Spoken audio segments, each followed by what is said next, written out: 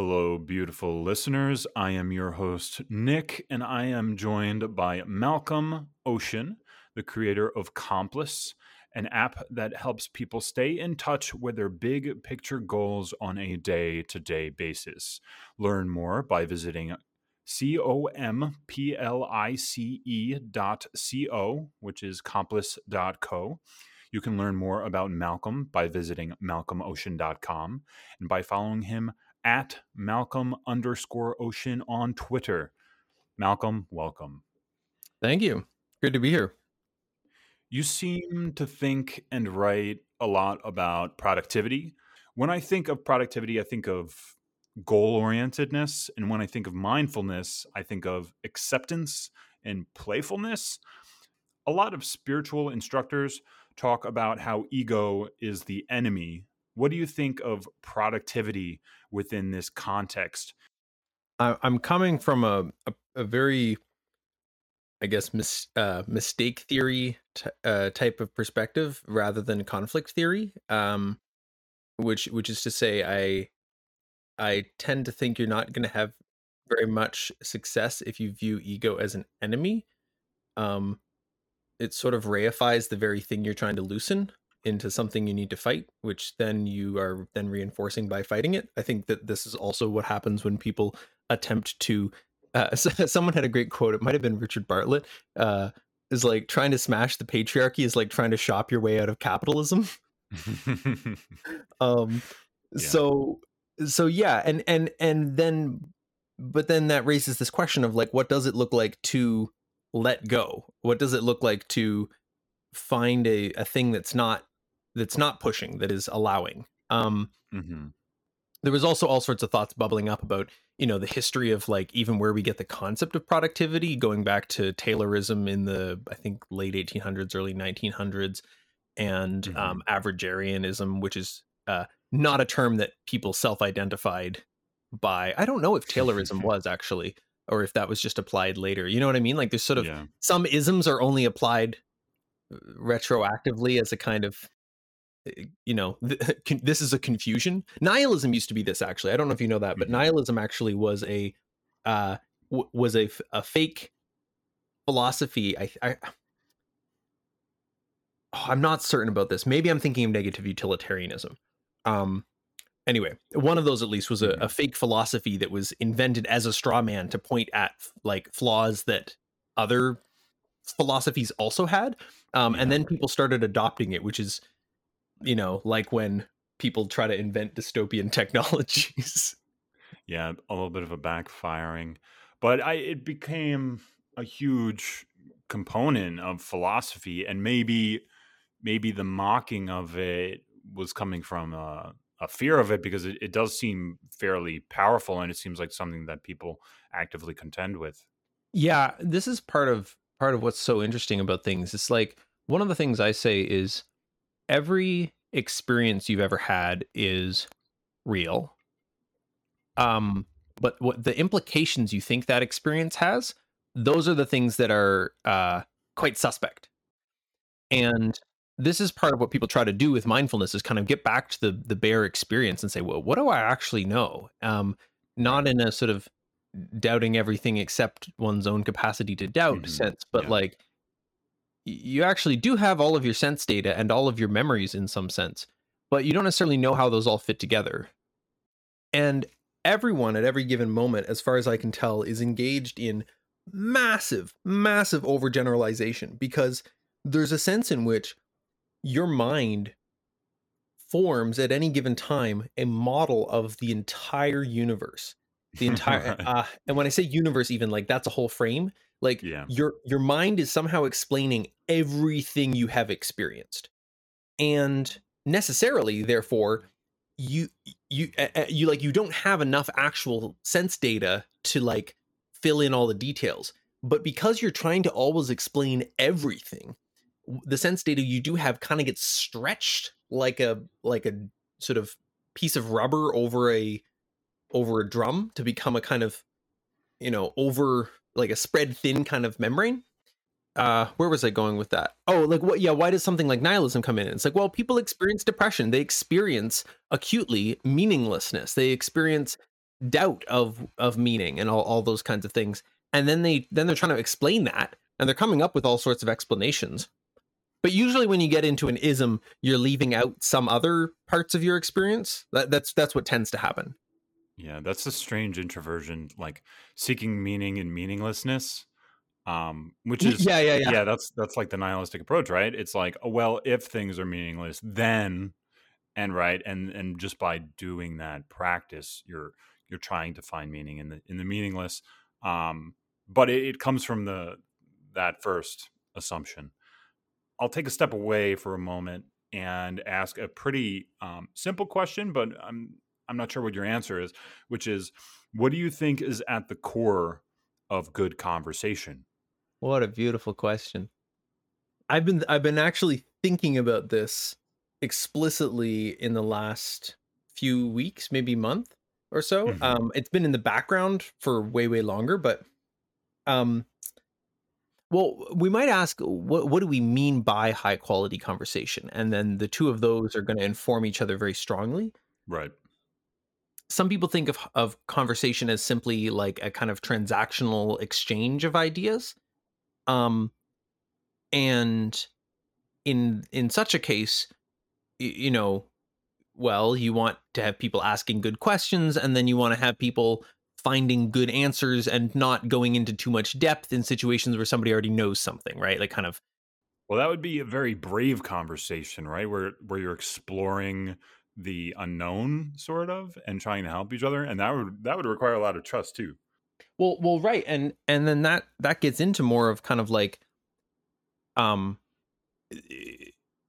I conversations are ultimately fundamentally kind of improvisational, um, and that's part of why we have them, right?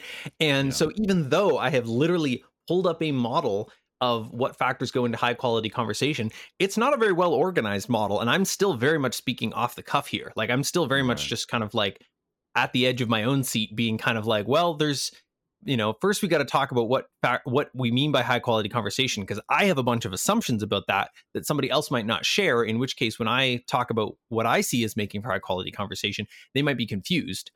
Hmm. And so it's like I didn't have to explicate that in my original model because I already knew what I meant by high quality conversation. When I think about conversation, I think about it as a context where new thoughts can emerge because there is a space created for them by the conversation. And that may involve at times, sharing a thought that has already been thought in essentially that level of detail or quality before. And one of the most core pieces from my perspective is the capacity for the people in the conversation to sustain a collective train of thought. And it's very common in conversation to kind of have either one person sort of form the trunk of the tree and everything else is sort of a tangent off of whatever they're thinking about. Hmm. Um, this is pretty common if you get in a conversation with somebody who's very charismatic or is sort of the leader of a group. They might be kind of directing the whole conversation, and like any like they are like every other speaker is them. You see what I mean? Like they say Yeah. something, somebody else says something, then they say something again, then somebody else says something, then they say something again. It's like a thing that can happen in a group. um this isn't intrinsically bad, but it does it if that's what's going on, that person's train of thought is sort of dominating the conversation, and you're not getting a collective train of thought in the same way. Although it still makes a difference the extent to which other people are able to sort of follow that train of thought versus just kind of being dragged along for the ride, or sort of, I don't really know where we're going, but like I guess we're following what this guy's saying. um Whereas if everybody is sort of collectively attuning to where do we seem to all be going collectively, um, that makes a difference. And then there's a meta piece, which is whether there's common knowledge of how much on the same page we all in fact are, Hmm. including being on the same meta page of being on the same page about whether we're on the same page. It's like can we collectively feel the extent to which the conversation is coherent, and do we feel like because sometimes I'm curious if Yeah. you've had this experience, like being in a group conversation and you kind of feel like I don't know why anybody's saying what we're saying right now, Mhm. but you sort of don't know if other people are also confused.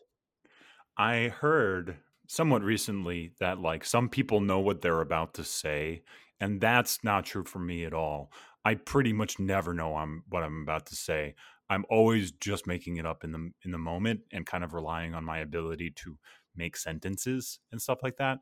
Mhm. Um, and it makes me think a little bit about the in-group text finite and infinite games where if people know what they're about to say, then that is effectively dead as play. Mhm. There always needs to be some amount of freedom such that even if it's on Broadway and there's an actual script and everybody's performing together and there's a place where you step and you're going to a beat and you're trying to hit this note, but there's a performative way that they're expressing a certain amount of freedom together. And so even within the confines of that, they find ways to perform. For it to feel alive every time. Yes, Yeah. right, exactly. On the other hand, Penn of Penn and Teller says how sometimes he would be dead on stage. He would be like, you know, big smile, speaking to the audience, performing, and it was his thousandth time doing it. And he's thinking about his laundry or an argument he had with his wife while he's doing his act, right? Yeah. And so, so the latter is clearly a dead kind of performance, and probably it's probably a shame to call it a performance. But I think, yeah, the way I think about good conversation, it's tied to that liveliness, right? It's tied to that expressing one's own creativity and freedom, even if you don't know where it's going. And I think a lot of the times with conversation, you're not necessarily getting like better ideas or developing on anything, or you may not have no goal orientation, even though one can have good goal orientation, you know, like Kahneman and his partner were always feeding off of one another towards some Mhm. goal. I'm forgetting his name. Amos. Thirsty. Yes. So there are a lot of ways it can happen, but I think that the key to quality is feeling alive. Yeah, and it's that aliveness that makes the difference between a kind of like yes and quality of conversation versus something that feels more like a tug of war. Even when you're in an argument, arguments can feel very alive too. Oh yeah, yeah. You know, Yeah. But like there's a difference between like somebody really being like, "Whoa, hang on. Okay, yeah, yeah, I'm taking that in. I still don't see it though because blah blah blah," right? Like that's very right, engaged and alive versus like when right, you see an argument and two people just completely talking past each other and they don't even mean the same thing by the words right, that they're using. It's just yeah. like, guys, shut up. Like they're not having a shared train of thought. Like you can have a shared train of thought that is being pushed in multiple directions, but it's still like you're on the same page about what it is you're in fact saying. And I find if you don't have that, in some ways, like you kind of just got to back up until you have it or something. Like Or sometimes it's just it's over and like you just right, or move it's on. just not possible in that moment. Totally. You know? Speaking of, you've written about how we get stuck not doing something, and Yeah, yeah. yeah, it's where we can't actively do something else. So it's not just that we're not doing something, but it's becoming a block. And that made me think of a period of time that I've written about a little bit, like on Twitter. But basically, I left finance and I became really depressed, and like my parents were divorcing, and I stopped working Mhm. because I had been working with my dad, and he stopped working, I stopped working, and I basically just like I had some money, and I basically just like played video games, read books, jogged on the beach, um, and agonized over not working for more than a year. Um, so I was telling this story to a coworker, and they remarked how great it sounded to have all that time to rest and reassess. And Yeah. yet, at the time, I never thought of it that way. Like I look back now and I compare that time to like, in the protagonist in Gary Paulson's Hatchet. the protagonist like continues in the wild, thinking that around every bend he's about to find like civilization to help him out because he's lost in the wilderness. And my experience was like that, but like not hopeful. It was like the Mm, opposite. Like I couldn't accept that I was just taking time off that I needed, because I was always trying to push or not push myself, but like psych myself up to get back to work because like I needed to, that's yeah. how I thought about it. And so instead of enjoying a year off of work, you know, I agonized over it just every day. Yep. Yep. Classic. Yeah. Yeah. So Classic. so that idea that like the solution is around the bend, it seems like a type of anxiety that kind of keeps us moving forward. But it seems like sometimes it serves us and sometimes it doesn't. So my question for you is, what do you think about that tension, and what do you have to say about the usefulness of anxiety versus the harm it does Mm. regarding not doing and kind of the orientation we have towards the moment that we're in? I mean, this comes back to kind of that whole conversation that's been coming quite alive on Twitter over the last year or two around coercion and non-coercion, and like, what do we even Hmm. mean by coercion? Um, what would non-coercion be? Some people are like, Yeah. I can't even fathom what that would possibly mean. And in Yeah. some cases, that's because they've sort of defined coercion so broadly that, of course, you can't escape from it. In other cases, it's because they just haven't tasted an alternative. Um, and and it seems somewhat related to the thing that the Buddha was calling suffering or dukkha. Hmm. So I recently sort of defined coercion. I'm exploring this definition. It's still very much a work in progress, but it's taking advantage of some scarcity or problem that somebody has, that you have some capacity to solve, but you're saying, I'm not going to solve it until you do this thing that I want you to do. And it's pretty obvious how you can do this with other people, right? If you have money and somebody else doesn't, you can kind of get them. You can, in theory, according to the theory of coercion, you could say, you can get them to do whatever you want, um, in order to get the money, unless they have a better offer from somebody else because they need money, basically. Yeah. Um, and I mean, they need money in the context of needing to buy food in order to live. Obviously, if somebody else was giving them all of their material needs, they wouldn't per se need money. But you get the idea. Yeah. But then people talk about self-coercion, and it's like, well, how the hell does that work? Because you can't give yourself money. Like, that doesn't make any sense. Hmm. But it seems like in the internal economy of the brain, there are parts of you that can make you feel bad, and they can say, like, you will feel bad until you do this thing, at which point you get to feel good. Right. And the idea is that this will motivate you to do the thing. And this sometimes works, but it has some pretty nasty side effects. One of which is that you feel miserable in the meantime, or anxious, or depressed, or Right. just shitty, or Yeah. just like stressed.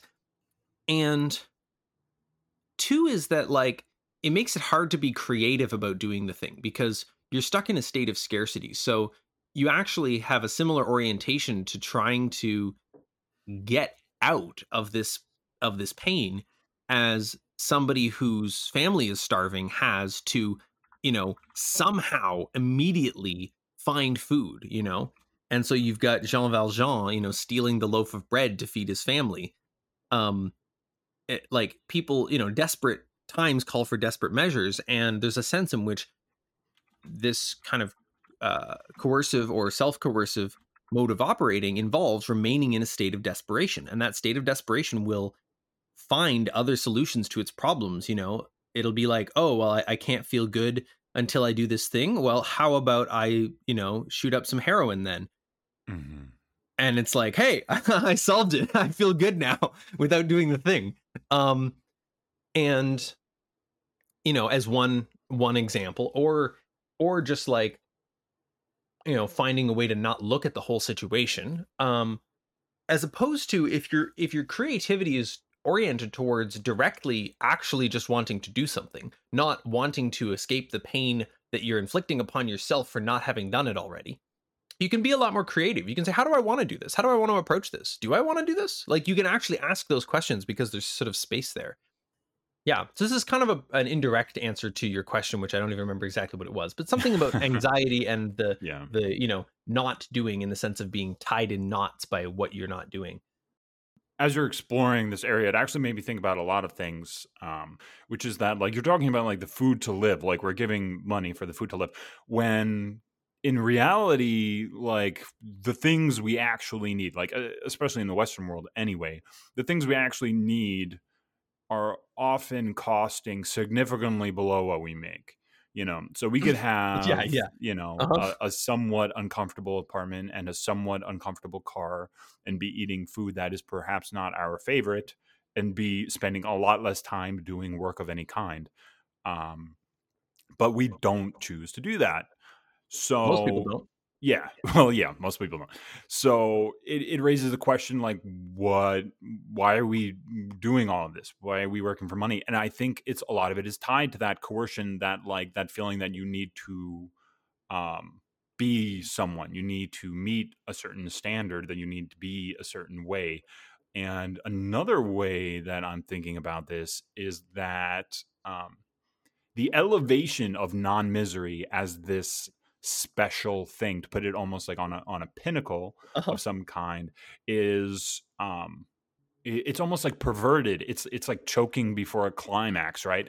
It's like you're putting yourself through all this stress and tension, such that when you do go on vacation, or you do have a break or whatever it is, it's like this, such a release of tension, that it elevates that experience in and of itself, but it's self-inflicted. It's a little bit fake, actually, Yeah. is kind of the sense I get when I kind of attune to what you're saying. There's a quality of, and this is part of, weirdly, like, this is part of what makes it so sticky.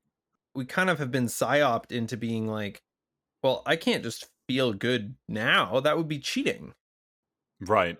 Right. And moreover, then I would never do anything, says the propaganda from the sort of, big coercion. Yeah, there's a quick story that's tied to this, which is, there's a hedge fund manager on the beach of, it could be wherever, some fisherman's beach. Yeah. And the hedge fund manager is speaking to the fisherman and saying, "Oh man, you've got a great enterprise here. If you cut some expenses here and you hire a few more guys and you work some more hours, then in 15 years you can retire." And the fisherman looks at him and goes, "Well, what would you do with all this money, like, when I retire?" He was like, "Oh, well, you could go to the beach and relax, and you wouldn't be tied to the work, and you could just do whatever you want."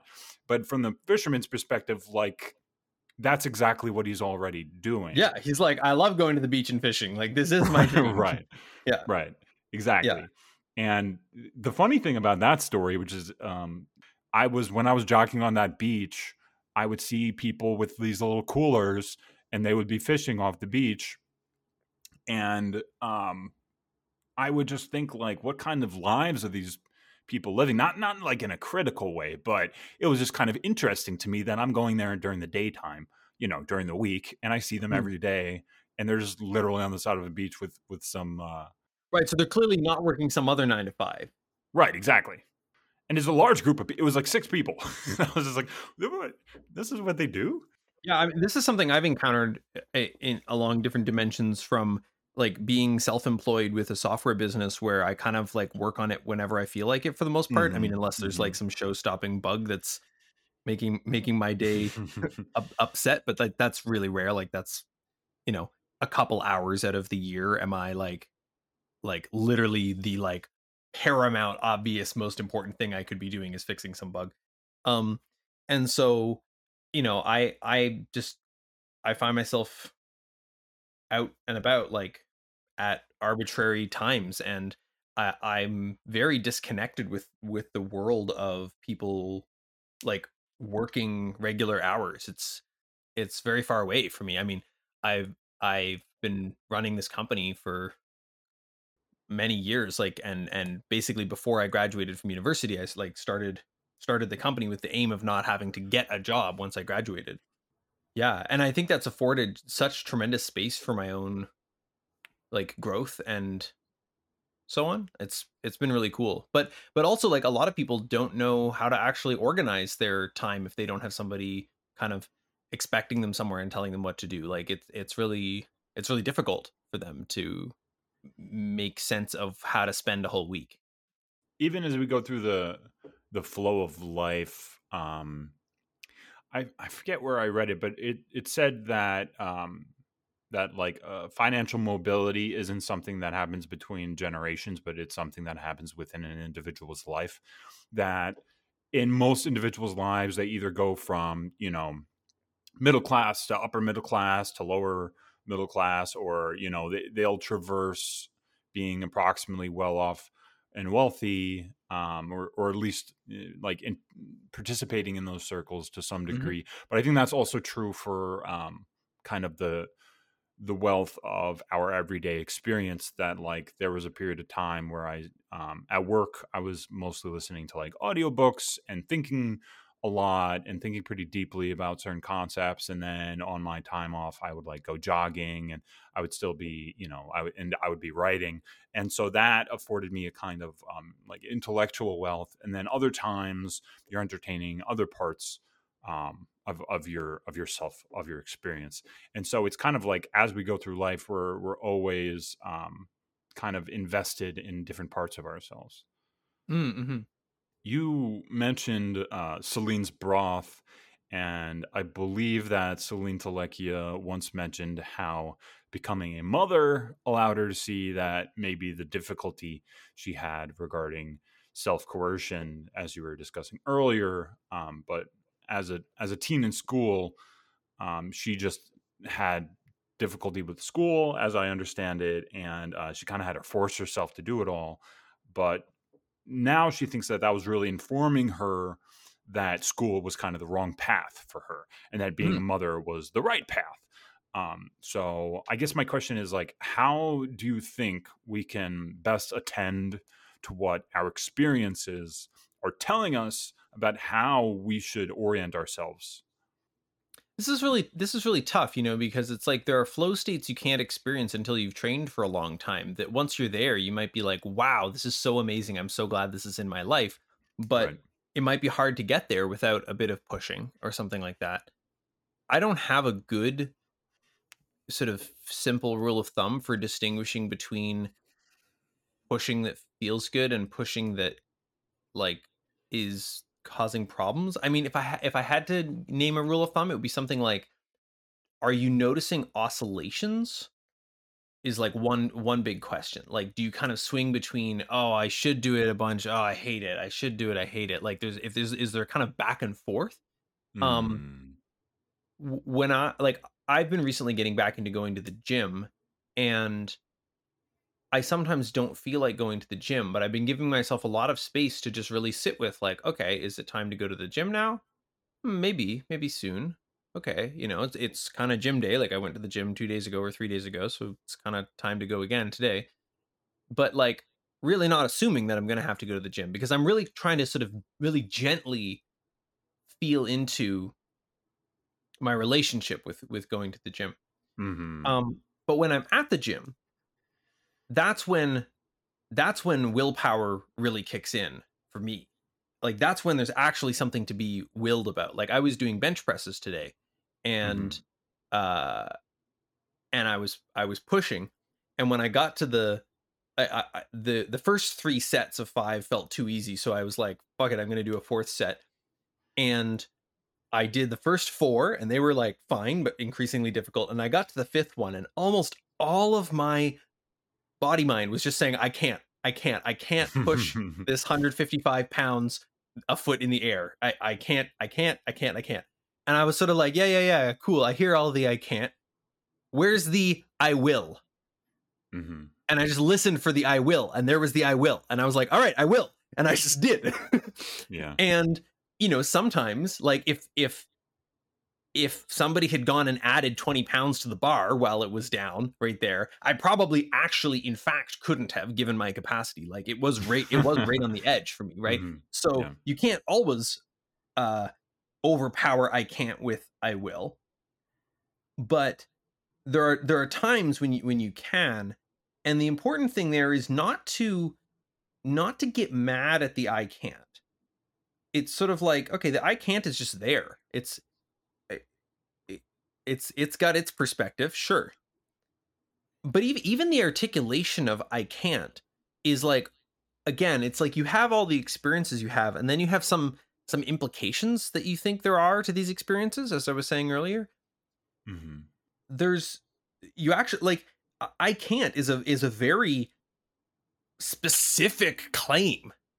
Right. And I was talking to my friend Eric about something like this, and he said, "Yeah, for me, it's not even really I can't. It's just like, ooh, this is difficult, right?" Which is Hmm. different. It doesn't have the Yeah. same claim tone. It's just like, wow, this is really hard.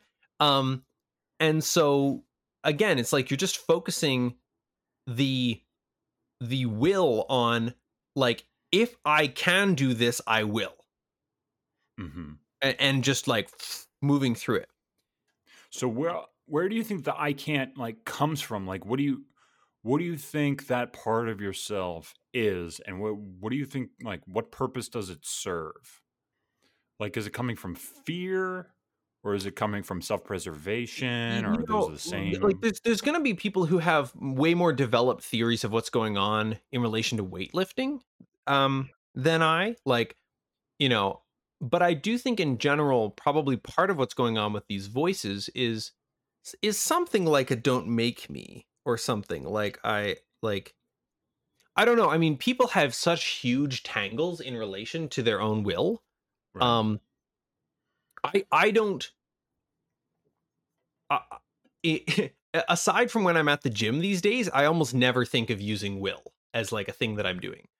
Um, I'm just sort of doing what I feel like doing. Sometimes I have a choice that I might feel a bit torn about, and I have to sort of deal with that. But there's no right answer. If there were a right answer, I wouldn't be torn in the first place. Mhm. You see what I mean? Yeah. Um, and maybe someday I will get in the gym and I will be like, will, and the bar just won't move. And I'll just like cry for a bit, and I'll just be like, well, I guess I'm done here. Like, um, and that'll be okay. Yeah. Um, and so it's not like I'm staking my identity on making a particular choice or something. Mhm. There was a video that I saw of a kid, I think it was on YouTube or something, but he decides to go Super Saiyan, and he's, like, trying to manifest this, and he's he's doing the whole thing, screaming and tensing up his muscles and everything, and he's like really going for it, and of course he doesn't make it, but His hair doesn't like spontaneously turn blonde, yeah, right? yeah, but like there's something about the effort that, as cringe as it is, something about putting that much will into something as silly as trying to go Super Saiyan for no specific reason. Like it's Mhm. not like He's it's not not in like battle, right. he wasn't I assume. he was in the middle of fighting a villain. But something about putting forth that effort. Um, because I think, like, you're talking about the 20 pounds, right? That there's probably a situation in which you could be at the limit and you could probably lift that 20 pounds, because the other side of not doing it is so incredibly problematic, right? And you hear about these things of people doing extraordinary things. Right, right. Um, The mother lifts a yeah, car off of her kid or something like that. And it's just like, wait, what? right. There is something about that dimension, but there's definitely something to the simply, I guess, the ability to invite the will, because in my experience with it, with the I can't, a lot of the time it's just like, I don't want to feel this way anymore, and don't make me feel this way anymore. Like, quit, Mhm. just quit it. And it's not quit because, like, oh, I don't believe in myself. It's not quit it because, like, anything like that. It's just like, no, I don't want to feel this way anymore. No, stop. And is that a weakness? I don't really know how to think about it, but I feel like it's that, like, for me, it's that is preventing me from doing the things I quote unquote want to do. It's that the animal in me doesn't like the feeling of, of trying to do it, Mm. you know? Yeah, yeah, and so this then depends on, like, where is that feeling actually coming from? It's like if I'm at the gym, there's the strain on my muscles, like, there's the physical strain, which has a kind of discomfort to it, you know? And if it has a certain kind of discomfort, I'm gonna nope the fuck out of there immediately because 'cause I'm like, I'm Mhm. hurting myself, like, pushing myself right now is ain't gonna help anybody, um, except maybe the chiropractor pay his bills. Um, but, uh but, you know, there's just this discomfort of pushing myself that I'm experiencing. And so there's the intrinsic discomfort that's just there. Yeah, And then again, I might have whatever stories I do about that or whatever meaning I do about that. yeah. And that's where you get into more of the kind of suffering discomfort of like, I shouldn't be feeling this. I should already be stronger or done being at the gym or whatever sort of thing you wish were already true that isn't true. Like, and that's when you get these sort of extra Mhm. layers. It's kind of like, Yeah. I might like the idea of my cat wearing clothes, but my cat sure doesn't. And it's kind of like we like the idea of being buffer or more attractive or thinner or whatever, but the animal sure doesn't like the feeling of trying to get there. Well, I mean, I was reading a piece by Sasha Chapin recently that was saying actually, Uh-huh. like, you're kind of abusing your body if you don't lift, which is a pretty interesting take. It's like your body is made to be under load. Like, Yeah. it's not made to be a fucking bodybuilder with 4% body fat and fucking veins popping out and, you know, all that shit. But your body's made to be used and doing Yeah. stuff. Yeah. And I guess another way I would approach like the whole thing, starting from a really big, like, wide out lens is just like, does the whole thing feel kind of playful? Or does it feel Mhm. like work? Does it feel like a slog? Does it feel like, you know, the difference between, you know, if somebody's working in a physical context, the difference between enjoying the flow of the, you know, berries you're picking or the mud you're shoveling or the bricks you're laying, Right. or being in a state of like, I fucking hate this. I don't want to be here. Like, those are just so totally different states of mind Yeah. for in some sense the same physical activity. Yeah, yeah. Like it's definitely a perspective. 'Cause we see this at work, right? Like at work, I work with people that they're happy to be there, and then I also work with people that every day they just hate it. Yeah. Like they just well, I'm here, and they're like ecstatic to leave, and I'm like, this is half your day, Yeah, yeah, yeah. maybe do something else or be happier. Right, right. But like part of what's going on for somebody in that situation is like they have a fear, like basically they have something going on like this. And it's going to be different for each person, right? Like I'm Yeah. not giving therapy to any of your employees right now. But like they've got something going on that's saying, for instance, if I let myself feel good, I would stay here too long, whatever that means. Like Mhm. Right. I want to be doing something else, and Right. I don't trust that I won't leave unless I feel miserable as long as I'm here. And so that's where you can intervene on the question of, okay, could I leave right now? Like, do I actually just have enough resources to like just quit today and deal with things until I find some other job that I expect to like more. And for some people that might be true and that would be a great move. For other people that might not be true. And if it's really not true, can they like actually set into place a plan that they trust that's going to get them somewhere better and doesn't require them to somehow feel miserable in order to get themselves somewhere better? Because if so, then it's like, okay, I got to work this thing for like another 2 years, you know, but like I have clarity that once I've done that, I'll be able to do this thing with the savings that I'll have made up, and then I'll be able to do that. And like that makes sense. And it's only going to Right. be 2 more years. I mean, 2 years is kind of a long time, but it's also not, you know, it's sort of depending on the perspective. Mm. Yeah.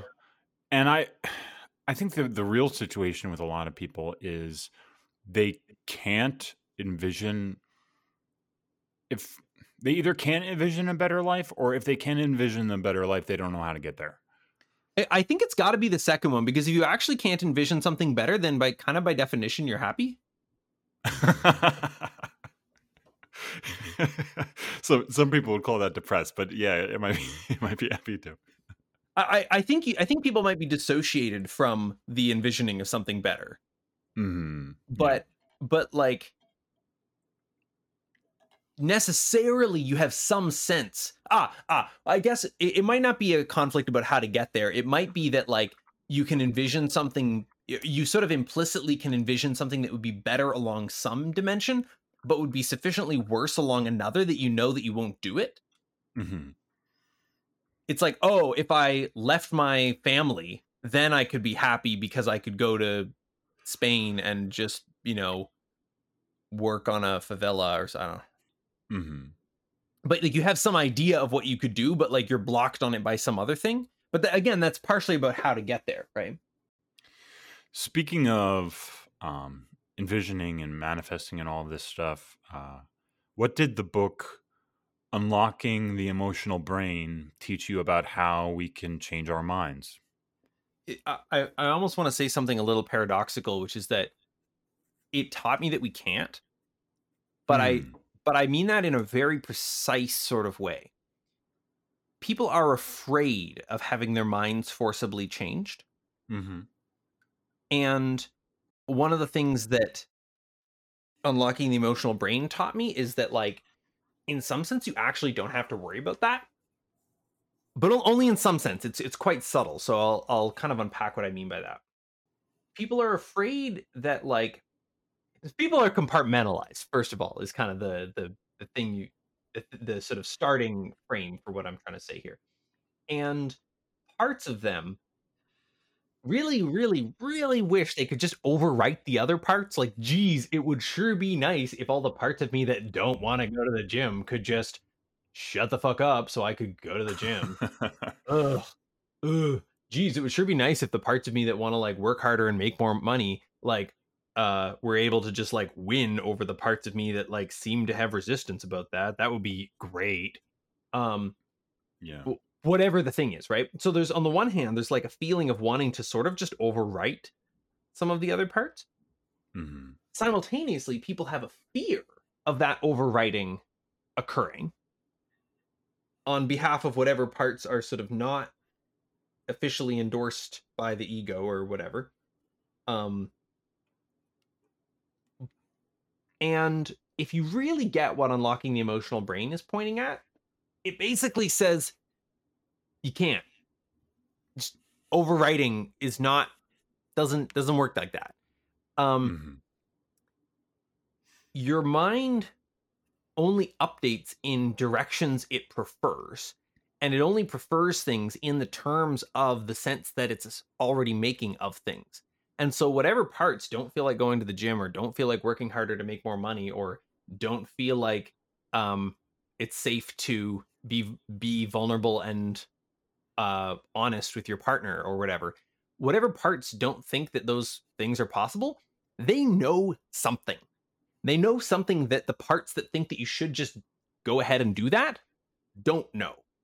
And Hmm. in order to shift, you need to actually find out what it is that they know and bring that into dialogue with this other knowing that you have about the cost that you're bearing by continuing to, withhold love from your partner, or continuing to not go to the gym, or whatever the other sort of stuck behavior is, continuing to be at Hmm. this job that you hate but also you can't leave, but also you hate but also you can't leave. Like Right. whatever the cost is of this situation, you need to somehow bring that in dialogue with the other cost that you were successfully avoiding by staying in the situation. Right. And then once those come into dialogue, some new sense will emerge. And you can sometimes guess what that's going to be in advance. Like you Hmm. can tell that snapping at your partner isn't working, right? Like you know Right. the strategy is not working, Right. but you don't yet know what the actual better strategy exactly looks like, or the way of conceiving that strategy, what that looks like, or um whatever else. And you don't yet know exactly why it's not available. And so you need to go and really see the sense that it in fact makes to be doing exactly what you're doing to whatever part of you is outputting precisely that behavior. Is this ultimately just about acceptance? Like I'm thinking a little bit about IFS and having the different parts of us speak to one another, parts of us being us, the individual, Mhm. speak within ourselves. But I feel like a lot of that is just like one of the many pathways to accepting the experience we have for what it is. Yeah, the coherence therapy framework uses IFS as one example of a process for doing this kind of thing. Hmm. Like they have their own technique called coherence therapy, which is sort of in was created for the purpose of illustrating the kind of process of change as they understand it. But they also recognize that there are many other therapy modalities that successfully produce the same kinds of change. So when we're talking about change here or better change, what does the result look like? Yeah, well, I mean, and this gets back into that whole thing around willpower. It's like if you're able to make a new kind of sense of things, then the new change is effortless. Like, or sorry, not new change. The new behavior, the new sense making that you're doing of the world is just how you're actually making sense of things. So it's um I'm not suppressing right now an urge to be angry at you. Hmm. I see no need to be angry at you. Um when people try to do behavior change in way or mindset change in ways that sort of don't respect the underlying coherence, what they end up Mm. doing is fighting some part of them that's making one kind of sense of a situation and saying, no, you should be making a different kind of sense of this and doing a different thing.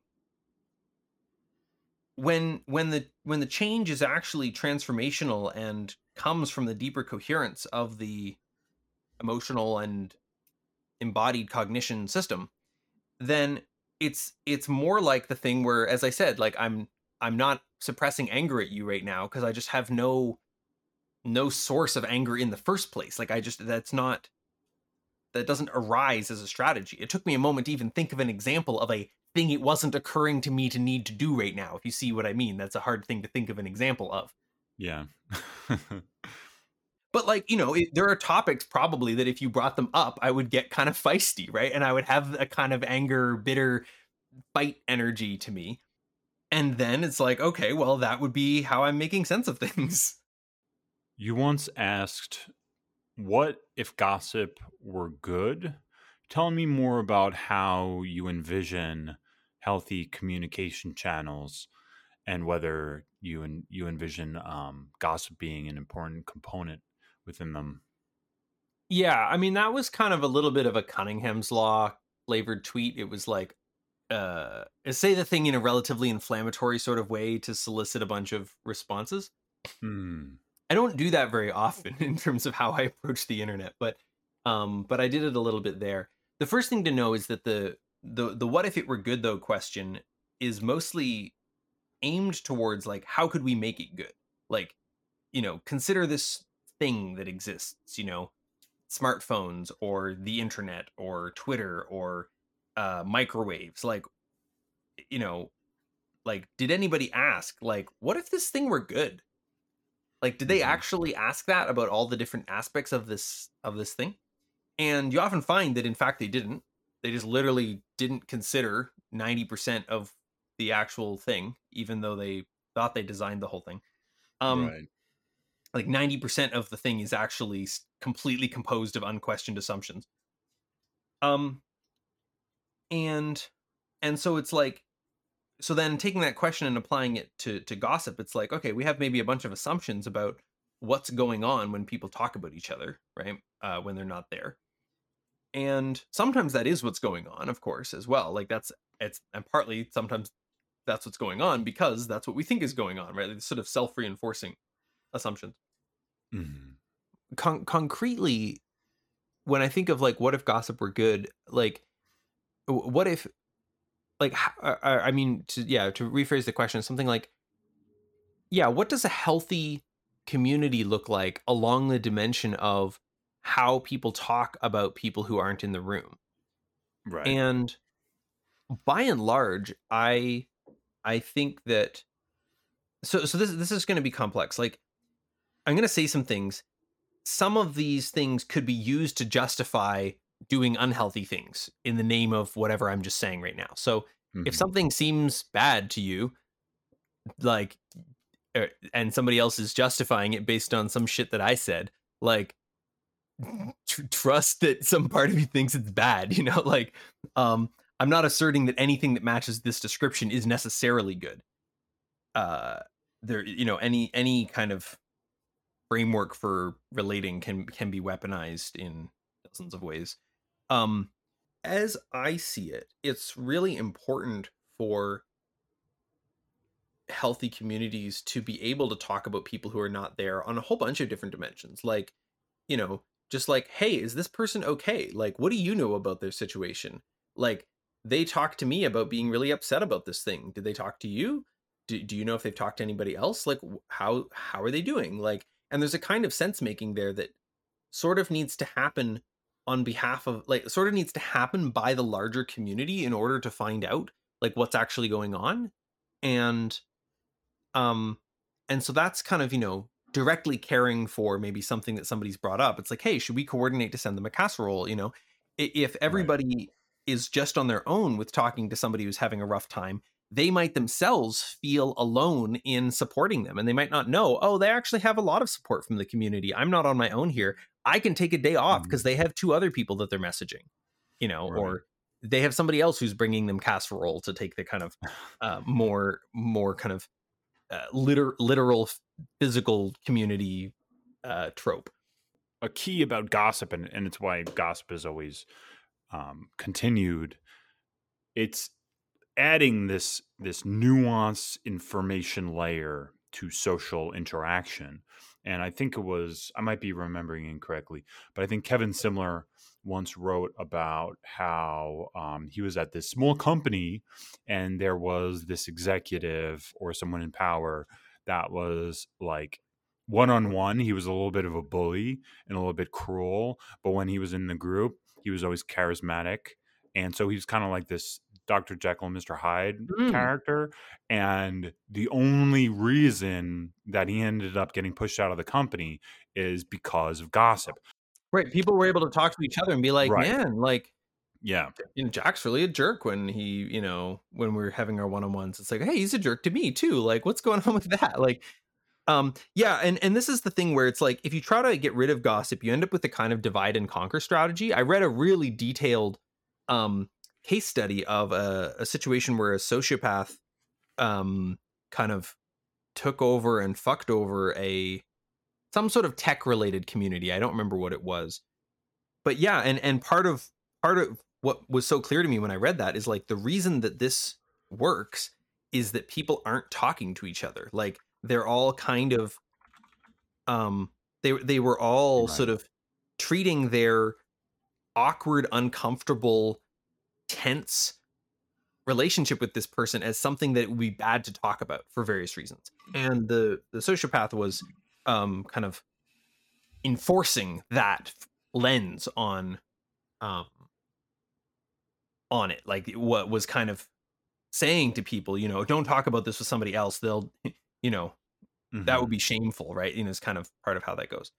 So yeah, so people need the capacity to kind of confer on things, both for the benefit of other people and for the benefit of themselves. Like, recognizing, wait, we're all being kind of shoved under the bus by this person. Like, it's not just me. This isn't even about me at all. They're doing it to everybody. Um, Yeah. but the fear that it might be just about oneself is part of what keeps people from actually conferring like that. And part of what's going on with this too is that sometimes it's really hard to bring this sort of thing up with people, because, like, bring this sort of thing up with the person themselves directly, because even in a way less egregious case, it's like people have blind spots. They're Right. doing weird stuff that they themselves don't really understand, and if you try to talk to them about it, they'll be like, what? I don't know what you mean. Like, no, I'm just doing my thing. Like, they'll kind of deflect the idea that there's something to be looked at there. Hmm. But if you talk with other people, you might be able to get a sense of like, oh yeah, that kind of struck me as weird too. Like you can kind of see more of it outside of the frame in which the blind spot makes it impossible to see. Um, so that's really important too. Um, the other thing I'll say is that if people are listening to this and they're curious to kind of hear more a bit about some of my context with this, if you check out my interview with Tashin Fogelman on his Mhm. Reach Truth podcast, which can be found on YouTube and elsewhere, um, we talk there about my history with recording conversations, which is something that the groups that I've been part of over the last um, well, I guess the group didn't always do it, but for the last 5 years or so, um, a substantial chunk of the conversations that I've been in have been recorded, and we would sometimes like share those with other people Mhm. in the community that I was part of, and like listen to them and digest them. And I've learned a ton by hearing people talk about me when I wasn't there, or just hearing them have a conversation that had nothing to do with me when I wasn't there, and I got to find out what conversations were like when I wasn't in them, which is kind of weird, right? Yeah.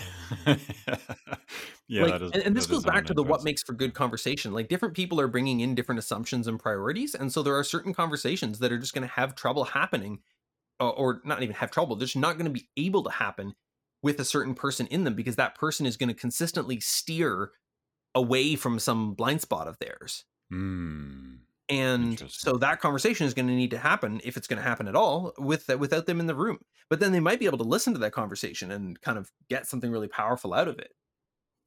So, Malcolm, I think you are largely responsible for popularizing McGilchrist's The Master and His Emissary, which I would love to discuss. I should mention that McGilchrist has a new book out now, The Matter with Things. I haven't read it, but I checked the contents, and after you remove the indices and the appendices, the book is still like the size of Infinite Jest.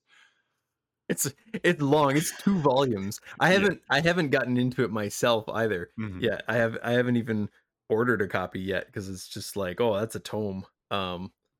But I'm sure I'll check it out sooner or later.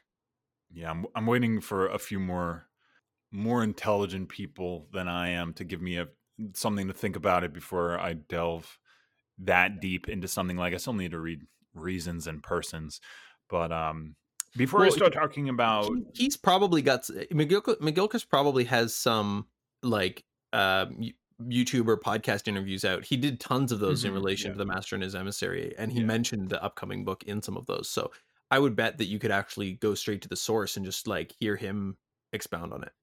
Before I start talking about the hemispheres and all that, is there anything you would like to say just to introduce uh, McGilchrist or either him as a person or his body of work, why you think it's important or why he's important or why you like his approach. Well, there's a bunch of really interesting meta levels here, which relate to my being responsible for a large chunk of our scene, either having read the book itself or at least having read one of my summaries, or at least Yeah. being familiar with the idea that there might be something interesting going on with the hemispheres and not Hmm. just a bunch of 1950s 1960s pseudoscience crap. Right. That like even the originator of Michael Gazzaniga, like he has renounced most of his work from that time. um and I mean that says something when the original author is like, no, no, no, don't go read those papers. Um, Hmm. so yeah, and it is a fascinating thing about the way that information flows. That like if one gets excited enough about a particular model or theory and has the energy, if you have the energy to write about it and talk about it excitedly for months on end, you can sometimes get a lot of other people to check out that work. Um, and and what's interesting is the different things that people have gotten out of it. That's been part of what's really been interesting to me. I feel like Michael Ashcroft has in some ways gotten the most out of it, and I can tell in part Hmm. because he's still writing his own threads about McGilchrist. Like well after Yeah. having read it, he's like, "Oh man, this is clicking even deeper. This is connecting with this other thing and this other thing and this other element of the Alexander technique thing and all of that." Yeah. And that feels similar to the level on which McGilchrist clicked for me, which I don't think it did for most people, and I don't think it really made sense for it to click for most people because like I had a really central question in my life that I was trying to answer that McGilchrist had a really, really powerful answer for in his Yeah. model. And most people, they're not walking around with such a question. So it's not going to like hit them the same way. I think you need to have deep like right brain experience in your life and a deep left brain experience of your life. And if you've had both of those extremes occur to you, then when you read this book, it makes so much sense. Like it's so Mm-hmm. clear and obvious. But I think for the regular person living their life, then it might just seem like mumbo jumbo. Um, Before we get real real deep into this, because I've got plenty of quotes, um, to benefit the listener, I'll explain a bit by what we mean when we're talking about the left and the right hemisphere. And using McGilchrist's language, he writes that the left hemisphere favors analytic, sequential processing, where the right hemisphere favors parallel processing of different streams of information simultaneously. The left hemisphere seeks out certainty and tries to build on it, while for the right hemisphere, knowledge comes through a relationship and a betweenness, a back and forth reverberative process between itself and the other, and is therefore never finished, and so it cannot be ever certain.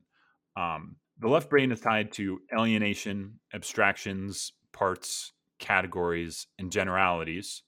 The right brain is tied to engagement, incarnations, the unique, the particular, and the whole, respectively. Ultimately, if the left hemisphere is the hemisphere of what, the right hemisphere, with its preoccupation with context, the relational aspects of experience, emotion, and the nuances of expression, could be said to be the hemisphere of how. Having said all of that, is there anything you'd like to add about how you think about the basic differences between the two hemispheres, or about like the what versus the how? It's like part of why the original model that people tried to build of the hemispheres completely fell apart is that it was a what type of a model. And when you try to say what do the two hemispheres do, there are not really very good answers to that. Like there are some answers of like, well, music is in the right hemisphere mostly, except in trained musicians, where a bunch of it is done in the left hemisphere, and Hmm. language is in the left hemisphere. Although don't get don't get me wrong, like the right hemisphere can totally understand language, it just doesn't have its own vocabulary to talk with, and Hmm. so it starts getting really fuzzy. Yeah. But that's because you're asking a what type of question. And if you ask a Hmm. how type of question about the hemispheres, then suddenly the differences are so much more vivid and stark, where the left hemisphere is this kind of um narrowly focused grasping sort of creature, kind of driven to um whose whole purpose is to in fact have blind spots and simplify the world in order to manipulate it. And the right hemisphere cannot help but perceive everything all at once and make sense of it all anew. And these are Hmm. two totally different ways of looking at the world. And in the same way that like a blind person and a deaf person are just going to have totally different experiences, even if they live in the same house on the same block and speak the same language, they're going to have completely different experiences of what kind of world it is. um Hmm. and and the the perceptual difference between the hemispheres is of that kind of order of magnitude. We just don't notice because we are all, to whatever extent, synthesizing those two views all the time. I like I like the image of a deaf person and a blind person living in a house together. Like these different parts of us are almost like in every moment they almost believe that they're the center of the universe in their own way, and we are saying that they're both us. But it's clear that when you really analyze them, and I'll get into this a little bit later, but when you analyze them, things start falling apart, and it's really strange. um you access this strangeness about human experience, but the way that such a couple would get along is a lot like what it's like to make sense of life in the world, Hmm. you know? Yeah, and I think that the thing to keep track of as well, another analogy that I came up with, which I actually had the idea of making some like comics about at some point, but I haven't gotten to that, Mhm. is if you imagine two hikers and they're walking along a path, and the one hiker is looking at the map, and this is the left hemisphere, and the Mhm. other hiker is looking at the world, Yeah. and the left hemisphere nearly can't look up from the map. Right. So you've got a really funny puzzle here where the left hemisphere is going, oh no, don't walk there. We'll walk into a creek. And the right hemisphere is going, it's late summer, like the creek is dried up. We can just walk across right here. Like, Yeah. but like the map doesn't reflect that. Or the map is saying, hey, we can just take a thing here. And it's like, no, that bridge is out. Like, um, and so there's this dialogue needed where, the left hemisphere's map is incredibly valuable, and it's not a substitute for the actual world. Mm. And the relationship between the two is not symmetrical. And the left hemisphere needs the right hemisphere to point at its blind spots and the ways in which its map is out of date or oversimplified or missing something. I do have a question about the reality of all this stuff, though, which is the hemispheric model seems to be an umbrella under which we can categorize types of human experience. To put it simply, do you believe that McGilchrist's model is physically how the brain works, or is it simply a metaphor for these concepts of how it works? Do you know what I mean? Yeah, it's a tricky question. And so there are some people who sort of view it as very metaphorical. And Uh-huh. I think that's a mistake. It limits the power of the whole thing because it there is deep correlates to, like if somebody has a right hemisphere stroke versus a left hemisphere stroke, Hmm. they have a completely different response to that whole experience. They have a very different, like those two strokes are not simply in one, the left side of your body is paralyzed, in the other, the right side of your body is paralyzed. No, if the left side of your body is paralyzed, you're going to be in denial about the fact that you even have an arm on that side that is paralyzed. This is really weird. The same thing doesn't happen with the left hemisphere stroke. The person Hmm. with the left hemisphere stroke is very aware that they have a paralyzed right arm. Like these are not symmetrical types of events, and they do correlate really strongly to the brain, and they fit within the model that McGilchrist has laid out. So there's definitely something neurological going on there. Having said that, it's really freaking hard to talk about. It's so easy to oversimplify and say, oh, the left hemisphere thinks this, the right hemisphere thinks that. Well, they are talking nonstop all the time, right? Right. And I mean, yeah, they are more separate than any other two halves of the brain. Like there is no way to slice the brain that is even more separate than the two hemispheres. It is the obvious two Hmm. part division to make of the brain.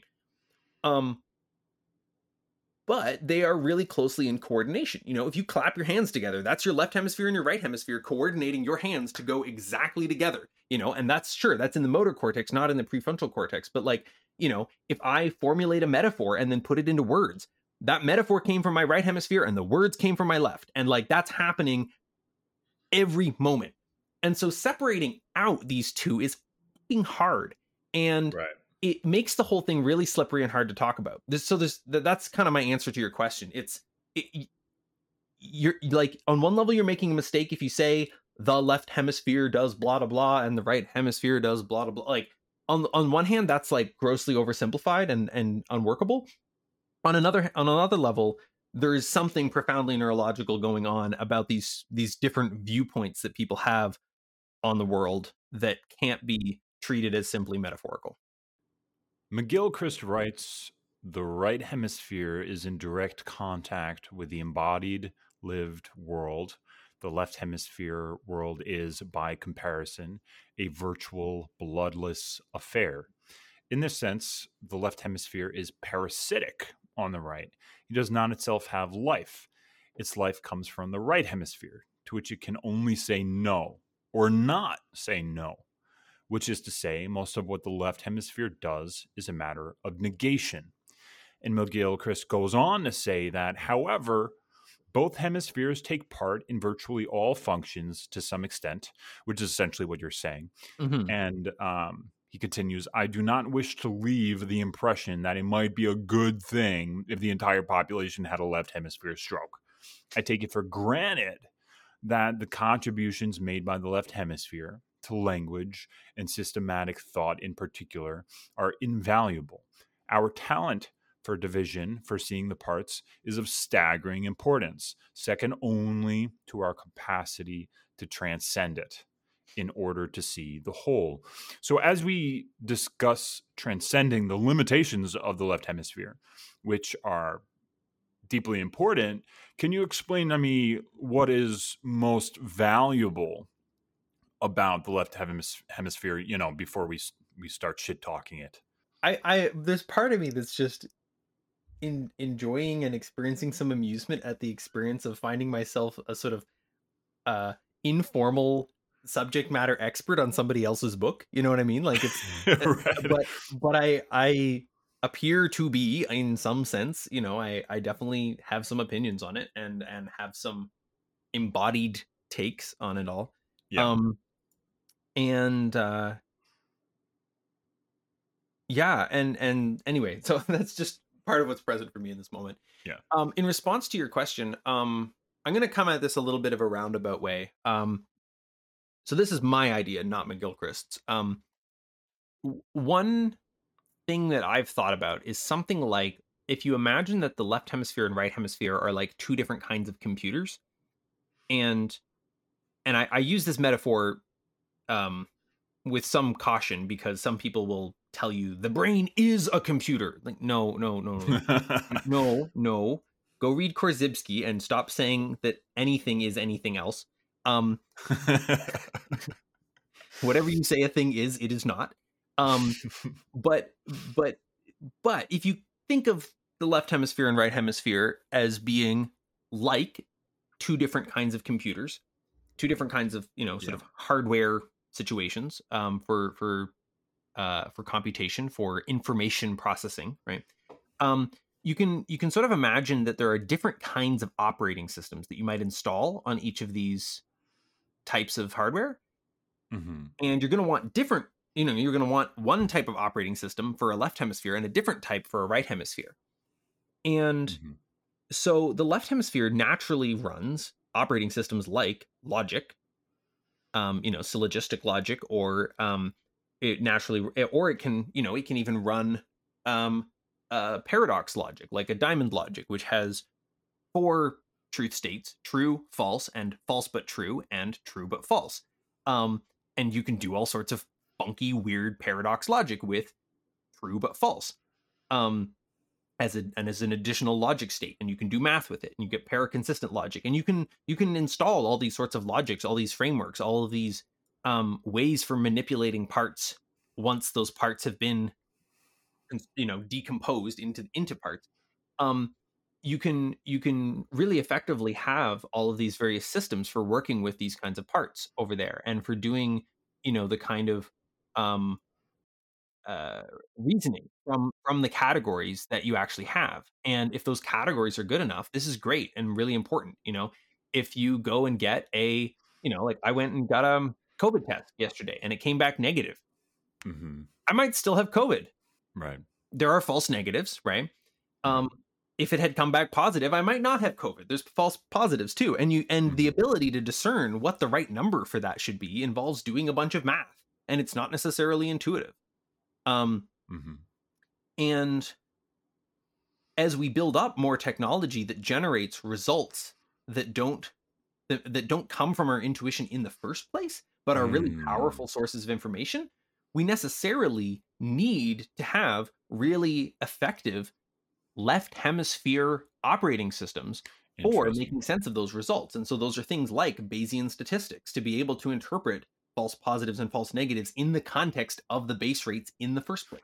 Ooh. And those are, yeah, things like that. And so that's sort of one piece. It's like you need to have that to make sense of that. I've got a segue. A given left hemisphere framework is going to be more or less compatible with the right hemisphere's intuitions and holistic perspective. Mhm. Like, so, a given operating system for the left hemisphere might interoperate better or worse with the right hemisphere.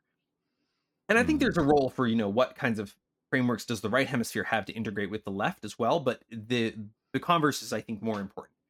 So if you take for example the um kind of classic logic and its law of the excluded middle, anything either is X or is not X. There's no in between, Mhm. Yeah. you know.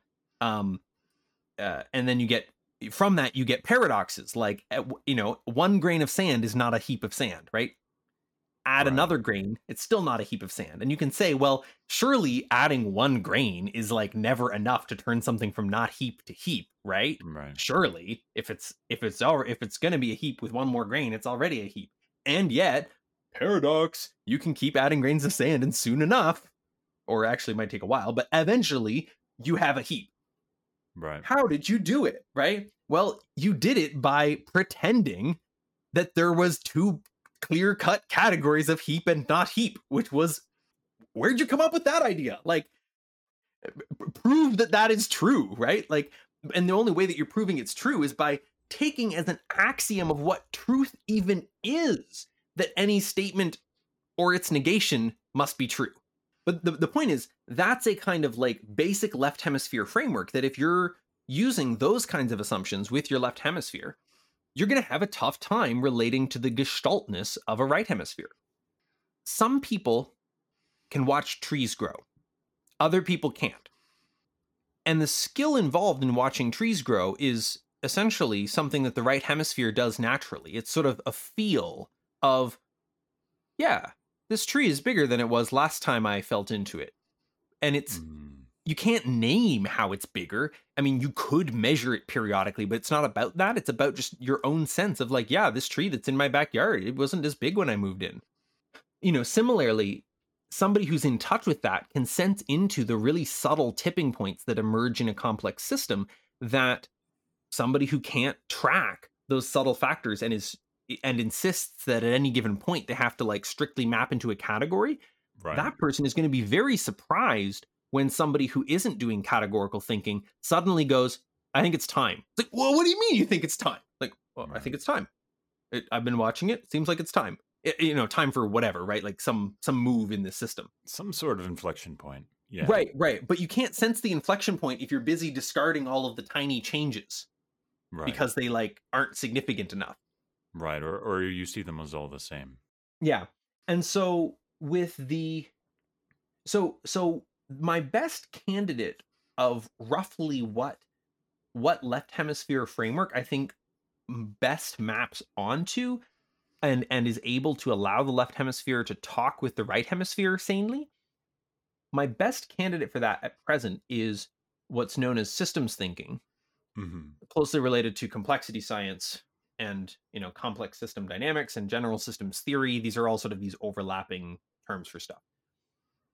And um, before I get into saying more about that, I'll just say that like by far the best introduction to systems thinking is probably going to be Donella Meadows' book Thinking in Systems.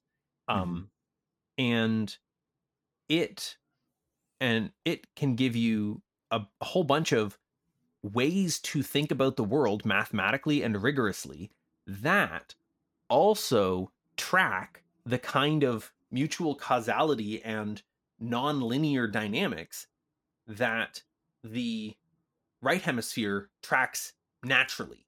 Mm. But the right hemisphere can't necessarily itself put the math to all those intuitions, can't necessarily, you Right. know, figure out at which point exactly a given system that you're trying to model using, measurement instruments as opposed to just your intuition, at which point the system will suddenly tip over into some sort of chaotic nonlinear dynamic. So you do need the math for it. Right. Or like at what point, the positive feedback loop starts going out of control. Um, you do need the math for that. And if you have the left hemisphere equipped with a kind of math that isn't constantly contradicting the right hemisphere by saying everything either is X or is not X, then the two are going to be able to talk together a lot better. So That's not really a good a clear response to your question of like how's the left hemisphere good, but I feel like it implicitly answers that question by saying, well, look, it's about upgrading the left hemisphere so that it can work in a world that is this complex and can do so in dialogue with the intuition rather than fighting it. I think you're beginning to touch on the seeming paradox of this, though, which is like it reminds me of Jung, who famously wrote, until you make the unconscious conscious, it will direct your life and you will call it fate. Which like raises for me the question of why are you reading this book, right? Like why are you learning about the differences between the hemispheres, and or the different concepts, and what are you trying to do with this, which is fundamentally like it's a utilitarian thing, right? And it's so tied to goal seeking and everything like that. So I think my question is sort of like, is it all to some explicit end, or like regarding Jung and kind of we're trying to protect ourselves from our lives being directed in such a way that we think is relentless or unpreventable? Like, is that why we're reading this book? Like, why are we learning about the different ways our brain works? Is it just for fun, or Hmm. is knowing this stuff doing something? And what is that something? What is it that we want? But you see the paradox in it, though, right? Because it seems so left brained. It's also the Dharma. Go on. Parts of the Dharma say that part of what is needed for awakening, or whatever you want to call it, is for the mind to understand the nature of mind. And personally, I have met no greater book for that than The Master and His Emissary Hmm. on one particular dimension. On another dimension, I would also say Making Sense of Behavior or Behavior, the Control of Perception by William T. Powers, perceptual control theory books are very good for this as well. And you can listen to my interview with Johnny Miller from a few weeks ago if you want to hear me rave about those and why I think they're important. I'll make Um, sure to link them. yeah, and so, but in particular, the Buddha talks about mind as being a sense organ, like the eyes or the ears. And one way to parse what he means by that is that he's actually referring to the left hemisphere in particular, the organ of sense making, the organ of thought. And the idea is that if you are properly locating your locus of selfing or something in the right hemisphere, then you're kind of doing your thing. And sometimes you have something that needs computing or needs articulating in words, and you kind of pass that off to the left hemisphere, who takes care of that in the same way that your eyes take care of um, seeing where the road is that you're driving on, or in the same way that your hand takes care of feeling where your glasses are when you wake up in the morning. Right. So understanding that the left hemisphere exists and also is not all of your cognition, which is a sort of uh, common confusion that it gets into, which I actually think is reflected in the very word unconscious. We talk about unconscious as if it's one thing. Right. It's everything that's not conscious. There are many of those things. The idea of unconscious as a natural category is as weird as the idea of Gentile as a natural category. It makes sense only from the perspective of being a Jew. Mm-hmm. It's like everyone else is a Gentile, but it's not a natural category from anybody else's perspective. And likewise, the unconscious is only a natural category from consciousness's perspective. When you dig into it, you find most of what's going on in the brain is not conscious, and it carries all sorts of different kinds of type signatures of what kinds of cognition it is. There's the motor cognition of what you're doing. There is the emotional brain stuff that is, talked about so powerfully in unlocking the emotional brain and is a large part of what people are talking about when they're talking about shadow work. There's the right hemisphere, which is a completely different kind of unconscious than the emotional brain. It's, intuitive and not particularly inclined to justify itself. Whereas the emotional brain, if you poke it and ask it for reasons for things, it will spout all sorts of reasons. This is sort of my gloss. A few other people have said similar things. For me, like, I mean, this was part of it. Like, well, basically, I realized that in the work that I was trying to do in, learning non-coercion, you could put it, or in developing, game bee culture is like another way that you could put it, or uh, adopting a learner mindset as opposed to a judger mindset. Like, there's all these Right. sorts of different lenses on part of what my growth path was. I realized that when I before I even read the book, when I just saw a short interview of McGilchrist, I realized I was trying to train my left hemisphere to be a right hemisphere. This was not going to work ever, ever, ever, ever, ever. Hmm. The left hemisphere needed to instead develop more capacity to let go and say, oh, I actually don't have to figure this out. I can let the right hemisphere take care of it, which is very scary. It's the same kind of scary as saying, okay, well, I'll just let God handle this, because the left hemisphere is not in charge of what the right hemisphere does. Like, does not have the left hemisphere can pray to the right hemisphere. In fact, I think that's a pretty good relationship for them to Mm. have at times. Yeah. Like, hey, I really want this. I don't know how that fits with everything, but like, geez, it would sure be nice if this could work out. That would be great. Can we do that? How? I'm your servant. Uh, Help me act in the world so as to bring that into being, even if I don't understand the whole everything. So, McGilchrist writes, we arrive at the position that we cannot attain an understanding by grasping it for ourselves. It has already to be in us, and the task is to awaken it, or perhaps to unfold it, to bring it into being within us. Similarly, we can never make others understand something unless they already, at some level, understand it. This is also the meaning of the dark saying that ideas come to us, not we to them. What do you think about this idea that the conscious mind is effectively passive? That it's always receiving experience and it's never really actively doing anything. That it's not creating in the world in a way except that we imagine it to be. The first thing I want to just connect with what you said there is actually in relation to earlier when you asked me what I got from unlocking the emotional brain in terms of Hmm. like how changing one's mind works.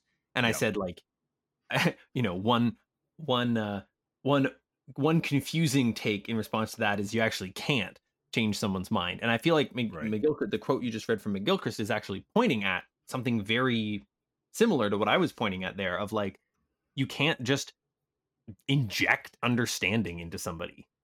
You've got to somehow crystallize an articulation of something they've already sensed, they've already experienced, they've already beheld, they've already known on some deeper level.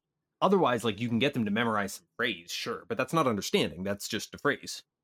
Do you think that the conscious mind is passive, that we're receiving experience or merely receiving experience and are thus almost like lacking in free will? Or I mean, obviously, one can consciously actively do shit, right? Like, whether that's like just like it, and you know the difference between, what does it make sense to do? Oh, I'm hungry. I'm gonna go eat. Versus like, you're just like doing something at your computer and then you're like, whoop, I'm suddenly in the kitchen, I guess.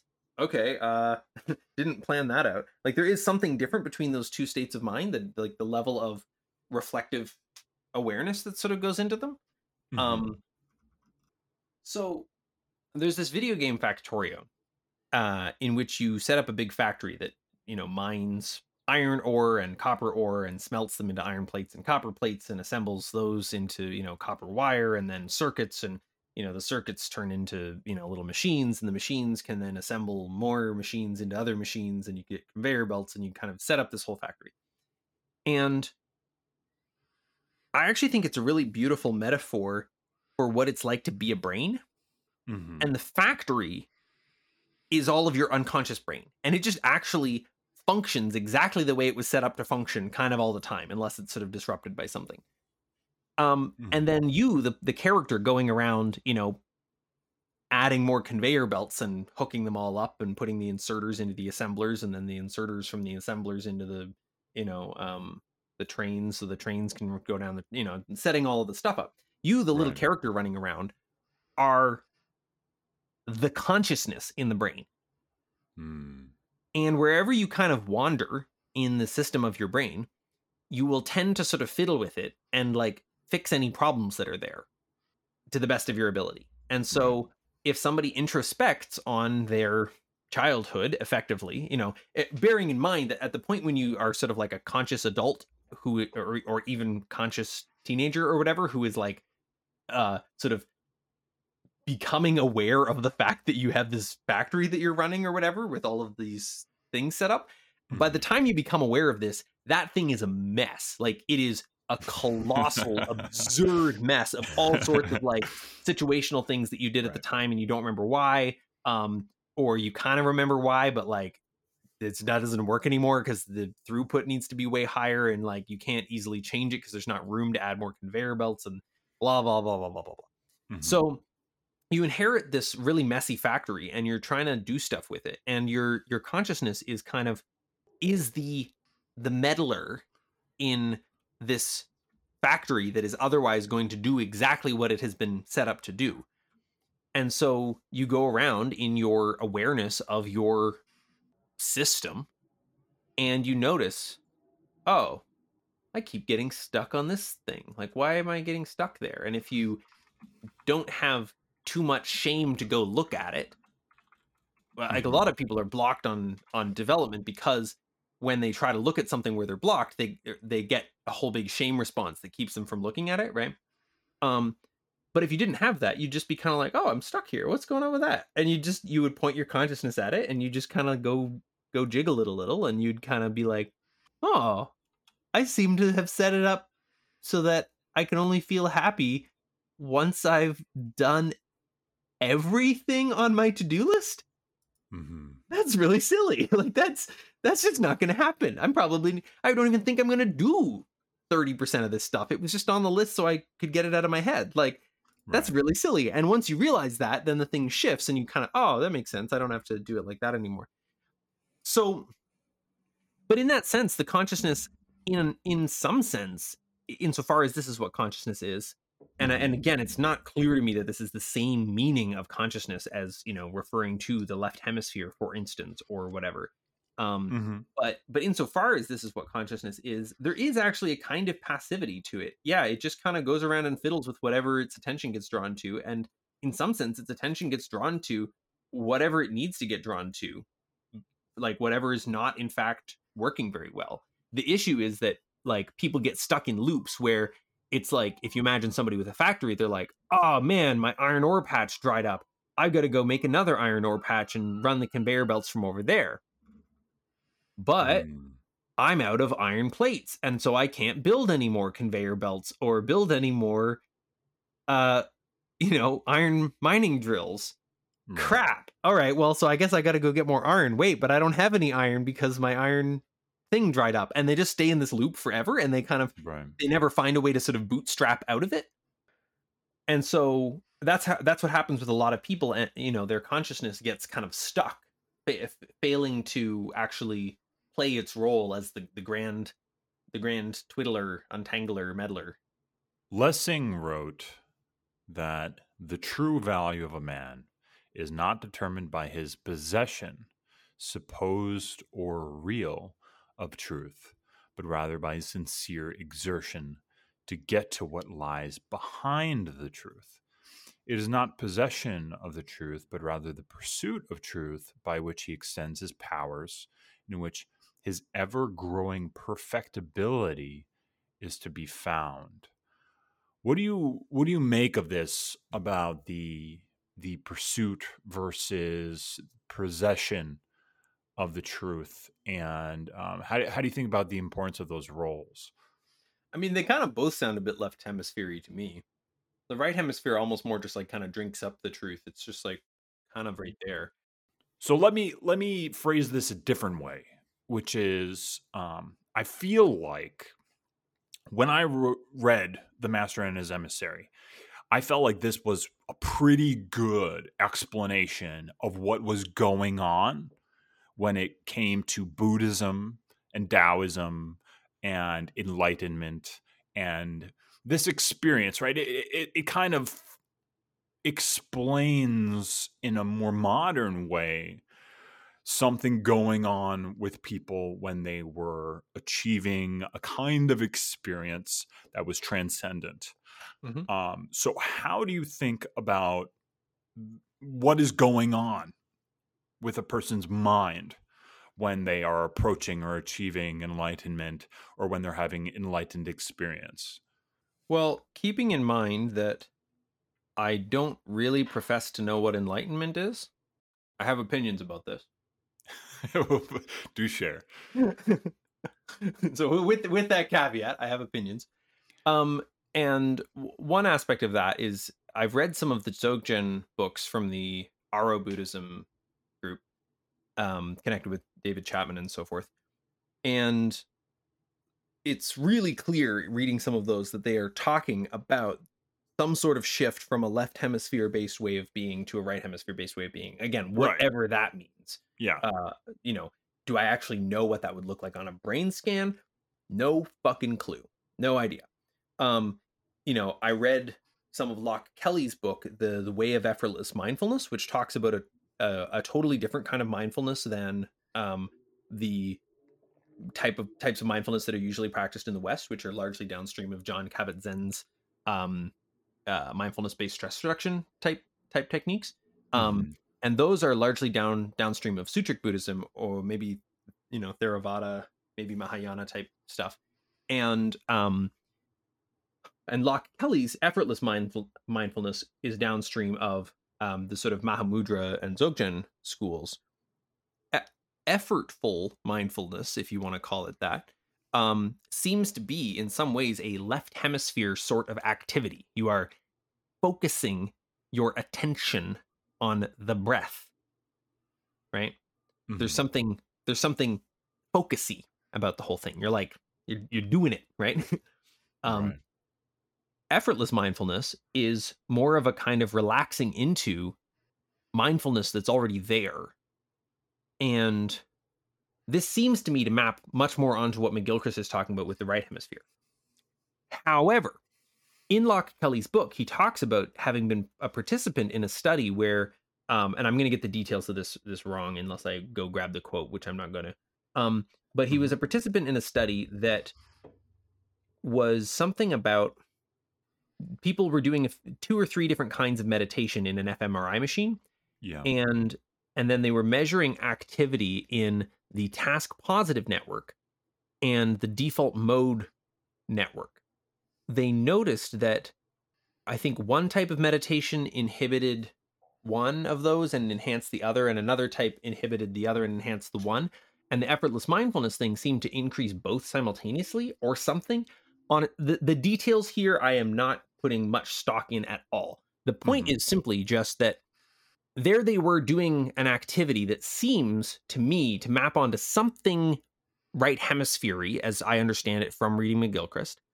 And Hmm. yet they're under an fMRI machine, and the fMRI folks aren't like, holy shit, the right side of the brain is lit up like a Christmas tree.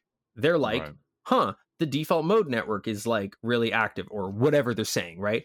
And, I could imagine someone failing to miss default mode network activity, but you're not going to miss an entire hemisphere being way more active than the other, right? Like, Right. obviously. Yeah. So what that suggests to me, if I just attempt to like make the theories kiss, like Barbies, Hmm. is that maybe something like there's a really important relationship between the left hemisphere and the task positive network and the right hemisphere and the default mode network or something. And what's actually going on when we talk about right hemisphere dominance or something might actually be that the default mode network, for instance, is active, which involves the right hemisphere directing a bit more of what's going on. Hmm. But the activity is always in both hemispheres because it's very rare that like one hemisphere just isn't doing stuff. Versus the task positive network might involve the left hemisphere being more in charge and kind of directing what's going on and inhibiting certain parts of the right hemisphere or something. Right. Again, this is pretty strained. This is just like my attempt to make sense of everything that I've read on the subject. Is there anything regarding this that you want to say or share that you think is important to cover that we have not yet covered? Yeah. Well, one thing I'll mention is just I still have my notes pulled up here from the very start of the conversation where you were asking me this so timely question of like what makes for a good conversation. Right. And it seems to me that the left hemisphere is made for working with things, not with people. Hmm. And those things can be concepts if the concepts are thingy enough, like if the concepts are like numbers or like like really like convenient categories. Um and like well understood and definitely mutually understood between two people. Like when I say two and you say two, like we're pretty sure that we're talking about the same thing that is like less than three and more than one. Right. Um and we know what more and less than and three and one are as well. Right. But if I say coercion, like what the hell is that? Or if I say enlightenment, so there's a way of conversations themselves in order to enter into these really deep states of group flow, I think need to be fundamentally coming from a place that is more like what we're talking about when we're talking about the right hemisphere. Again, whatever the hell that means neurologically. And so there's a kind of letting go that is involved in that. The same letting go that's always involved in the left hemisphere going, you know what? I don't need to be controlling every little moment of this. I actually have a really great ally on my side who is this entire other half of my brain and wants mostly the exact same things I want and is like much better at improv. Maybe I actually don't need a script and I can actually just let the right hemisphere kind of do its thing. Yeah. And this is incredibly liberating and relieving. And when people can do it, the conversation gets way better. We could talk about all the different reasons why people end up trying to have conversations from their left hemispheres instead, some Hmm. of which I think are, related to these frameworks, right? Like I was talking about like the left hemisphere having a framework that doesn't really fit with the right hemisphere. Like if Right. that's the case, it's going to be kind of unwilling to let go. Or people have emotional blocks that say I need to be in control. It's not safe to let go, and that's another Mhm. thing that can keep them from letting go. So essentially, what you're talking about makes me think a lot about my work and what I basically do right now is essentially I work at Costco and I'm a front end supervisor, and what that means is that I'm traffic control, right? So there's the cart crew, the people at the entrance, the people at the exit, there are the cashiers, their assistants, the people at self checkout, and also the entire building. Like I need to send help wherever there might be a call out. So that could be deli, food court, wherever. I need to know what the store looks like and where help might be needed. And so you have this kind of open up. You to do the job well, you need to have a big picture. But there's also this whole control orientedness to it that you want to respond quickly to waves of members coming through, and you're also being watched at all times by managers, etc.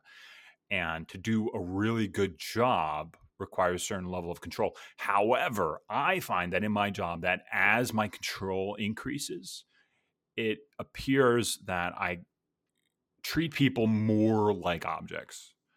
And I can actually Mm-hmm, observe this as I'm doing mm-hmm, my work, mm-hmm, that you'll tell this person to do this and this person to do this. And I'm not talking about like a few people. I'm telling 50 people where to go and what to do. mm-hmm. And when you're doing this quickly and systematically, it's easier. All of it is easier to do when you're treating people like objects. And that's not the best way to do it, because running the business isn't something you do once, right? This Mhm, is a mhm, game that you play again and again and again. And so, in order to do it the best you possibly can, you actually have to reduce your control and kind of let people be who they are, or respect people for who they are, and let them do the work they want to do, and kind of work with people and be more flexible. And so all of this brings together for me kind of the idea that in order to do complicated things well with other people, um, you do need to have this synthesis, right, that you're talking about, between the hemispheres, where you're extremely aware of the complicated way that things are working, but you have enough give in any given moment to be with people as they are now, and not with the person that you imagine them to be, the objects in your mind.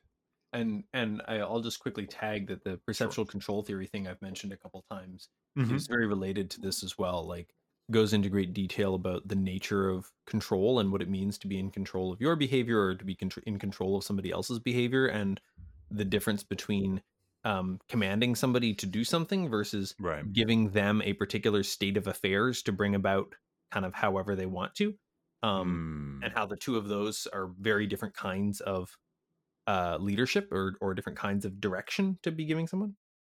Yeah. In in Zen mind, beginner's mind, not to refer to employees as cows, but he talks about how the only way to control a cow is to let it graze as it will, and that touches on what you're saying. Where, but if you want someone to do the best job they can, you need to allow them to kind of figure it out their own way. Yeah. Which there's definitely a beauty to that, which is kind of like maximizing creativity within a system. Yeah, which is related to what I was saying at the start about the coercion thing. Well, that's just goddamn beautiful, Malcolm. Thank you so much for coming on. I had a great time talking. Yeah, this has been fun. Thank you for listening. You can find more episodes on becomingcreature.substack.com. You can learn more about Malcolm at complice.co. You can also find him at malcolmocean.com, and you can follow him at Malcolm_Ocean on Twitter. I'll see you next time.